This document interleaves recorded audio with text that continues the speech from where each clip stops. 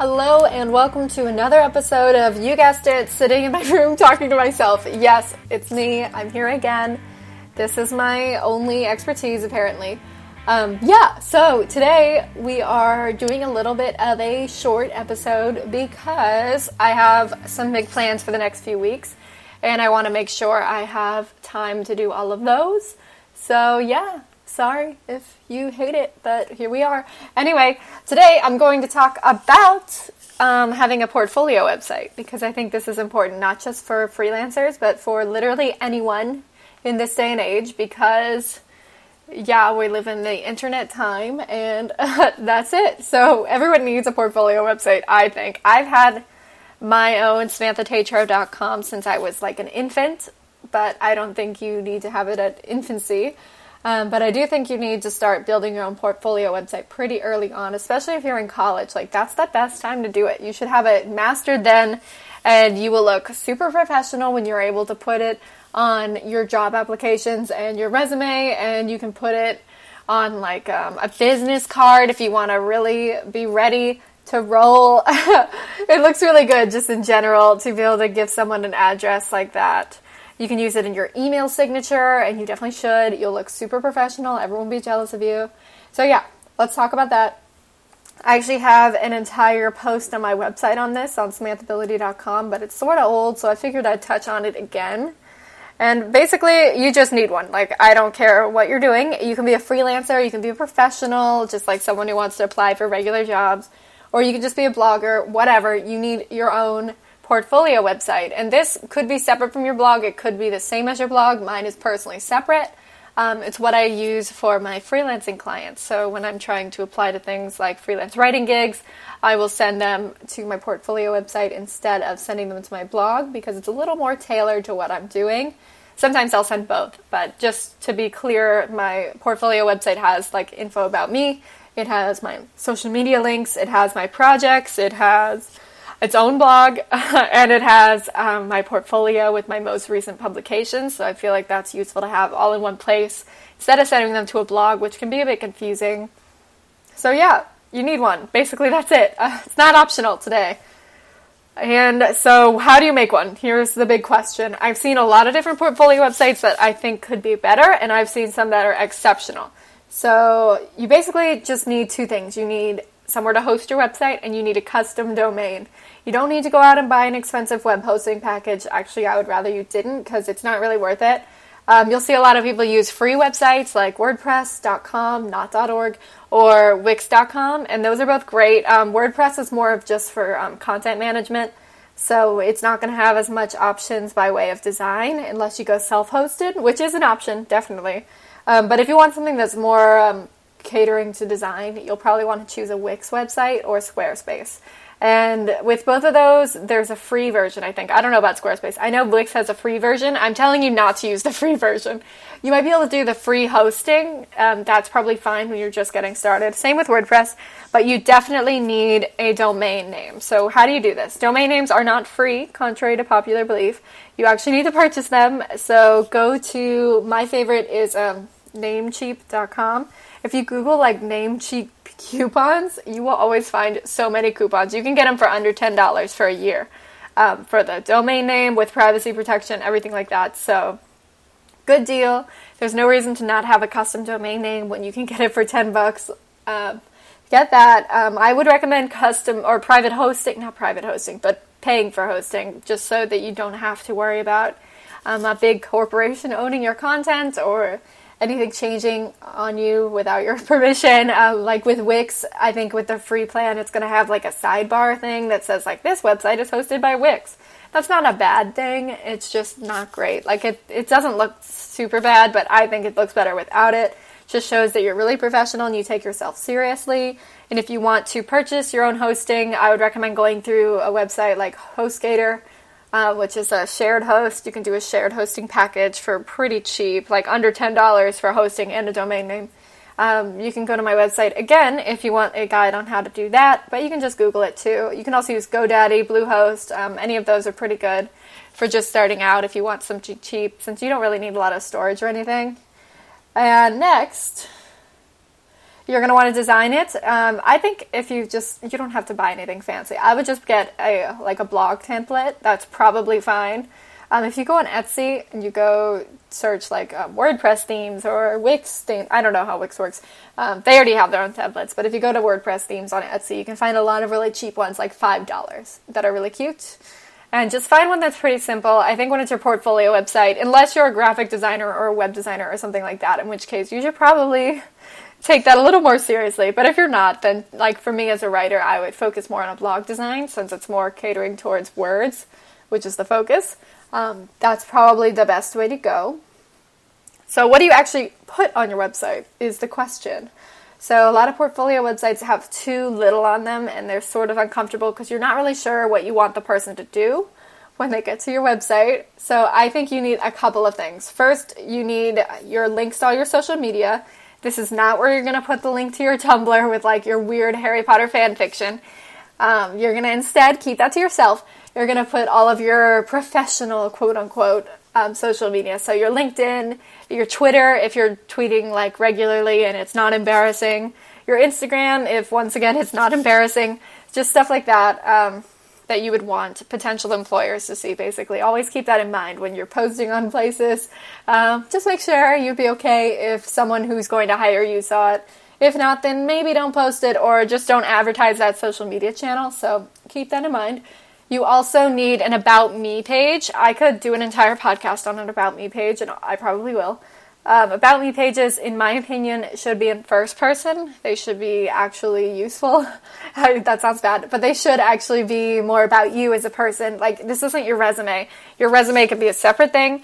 You don't need to word this like your objective section in a CV. So just be very straightforward. Be like, hi, my name is Sam, and I live in Orlando, and I'm a writer. That kind of thing. Just down to earth, easy to understand. No one has to, use the glossary to figure out anything in your bio. It should be pretty quick, too. This isn't a place for you to write a novel about your life story. Just maybe a couple paragraphs, short paragraphs about maybe your educational background or when you're graduating college or your career goals and some of your experience. Perfect. Done. Maybe put some interest. I love to do a fun fact section. That is my favorite. But you don't have to if you don't want to, but just keep it upbeat. This isn't really your resume, so don't be too obsessive about making sure it's super professional in uptight language that seems a little too rough for a website. Next, you also might want to put your CV, your cover letter, your resume, that kind of thing on this website. You can make its own page. I have a page on my portfolio with my current and past writing experience. This is different from a portfolio. This is where I have my past positions. I have my last position at a marketing agency. I have some of the stuff I did in college that's relevant to my career goals. So this is not where I put my retail experience. Unless that's relevant. This is not where I talk about how I worked in a restaurant or any of that. This is just where I talk about my writing experience. It'll be the same for whatever you've done. If you don't have any experience, put your education. You can put some references. You can talk about maybe relevant classes you've taken or some online courses or certifications. HubSpot has a lot of great certifications. You can talk about maybe your goals. You can talk about some projects you've worked on, even if they're not paid. Volunteer is always great. Any kind of school project that's really relevant. These are fine. Put these there. Good job. Next, you're going to want some samples, portfolios, projects, whatever. For me, that means a portfolio which links to my samples. So I have a very organized portfolio with different types of writing I've done, and I link to those publications so they can see that they're live on actual websites that aren't mine. I do actually link some to my blog. If I have a really good blog post that I'm especially proud of, I will link to that. But in the most part, I link to outside websites. If you don't have any published samples, that's fine too. You can link to a Google Doc. You can publish them on that website. You can just include a snippet. Sometimes if it's ghostwritten, you're not able to really link to it because your name's not on it and you no longer own the content. So in that case, what I would do is take a screenshot, not of the whole article, not of the website or anything. Just take a screenshot of maybe the intro or a particularly good section. Maybe there's one part in there that was really detailed and you had a lot of good statistics and you did a really good job tying it all together. That's what I would focus on, just a screenshot, because then it's not readable by Google in that way, so it's not going to be flagged for like a repeat duplicate content. So that's a great idea for sharing a little snippet if you don't own the content. Fun fact.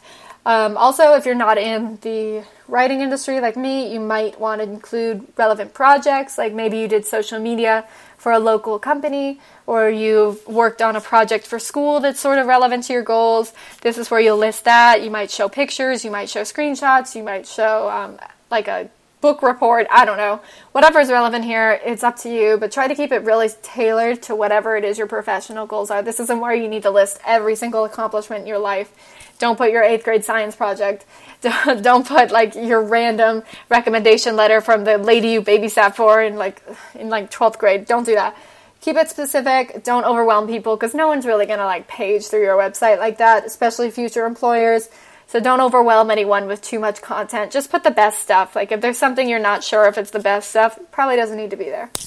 Finally, you might want to put a blog. I think everyone should have a blog on their portfolio website. I know it is so much work to have a blog and a portfolio website and then put a blog on the portfolio website.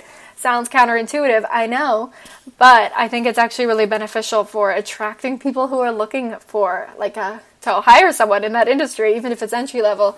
It just helps you build authority. It'll show that you know what you're talking about. So on my blog, since I'm a marketing writer, I do a lot of posts about like ways that marketers can reach their audience through content marketing, ways small businesses can target people with great content, like basically just tying in my services, showing why they're valuable, and showing that I know how to do my job, basically.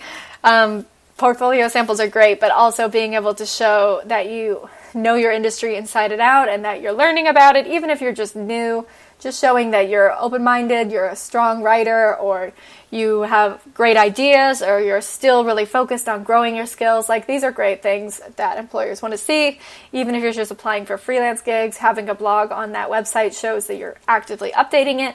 Also, if you just go to a website and you see like a blog, or you see like some stale pages that clearly haven't been updated in like 6 months, you might think that person is no longer working or isn't looking for a job or just isn't open to new contracts. Like, that's not something you need in your life.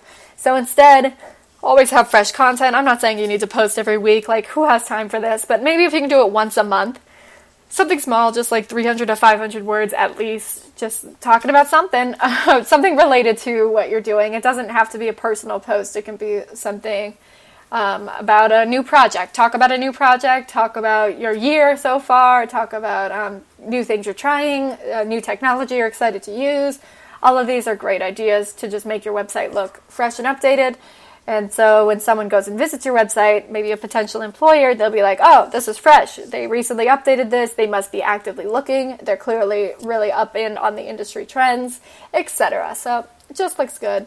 And that's that. That's how you make a portfolio website. You need to have an about page. You need a custom domain name, which should be your name probably, unless you have a specific business name in mind that's relevant. Unless you do have that, you should probably just make it yourname.com. You also might have a resume or a cover letter. You also want a link to your social media, and you will have samples and a blog. That is the secret formula. It's not rocket science. Just make sure it looks good and that you have your best work on there. And you will be able to put it on business cards. I have mine on business cards. I feel so smart handing them out. Give them to my friends. Like, I'm giving them to random people. I'm leaving them places. They're just really nice to hand out. Or to just, if you're talking to an employer at a job there, just to be able to write down your website. Like, you're going to look so legit. They're going to be like, wow, this person has their stuff together. Like, wow, A+, give them a job. Maybe not. But it's always a good thing to have. It's super cheap and easy to get set up. So, like, why not have one? Yeah. So this was today's super short podcast. I hope you learned something. Either way, I have some great content coming up in the next few weeks, and it's all going to be really exciting. So thank you so much for listening, and I will see y'all next week. Make sure you visit my blog, SamanthaBillady.com, or follow me on Instagram, or do whatever. I don't know. Live your life. Anyway, see you next week. Bye.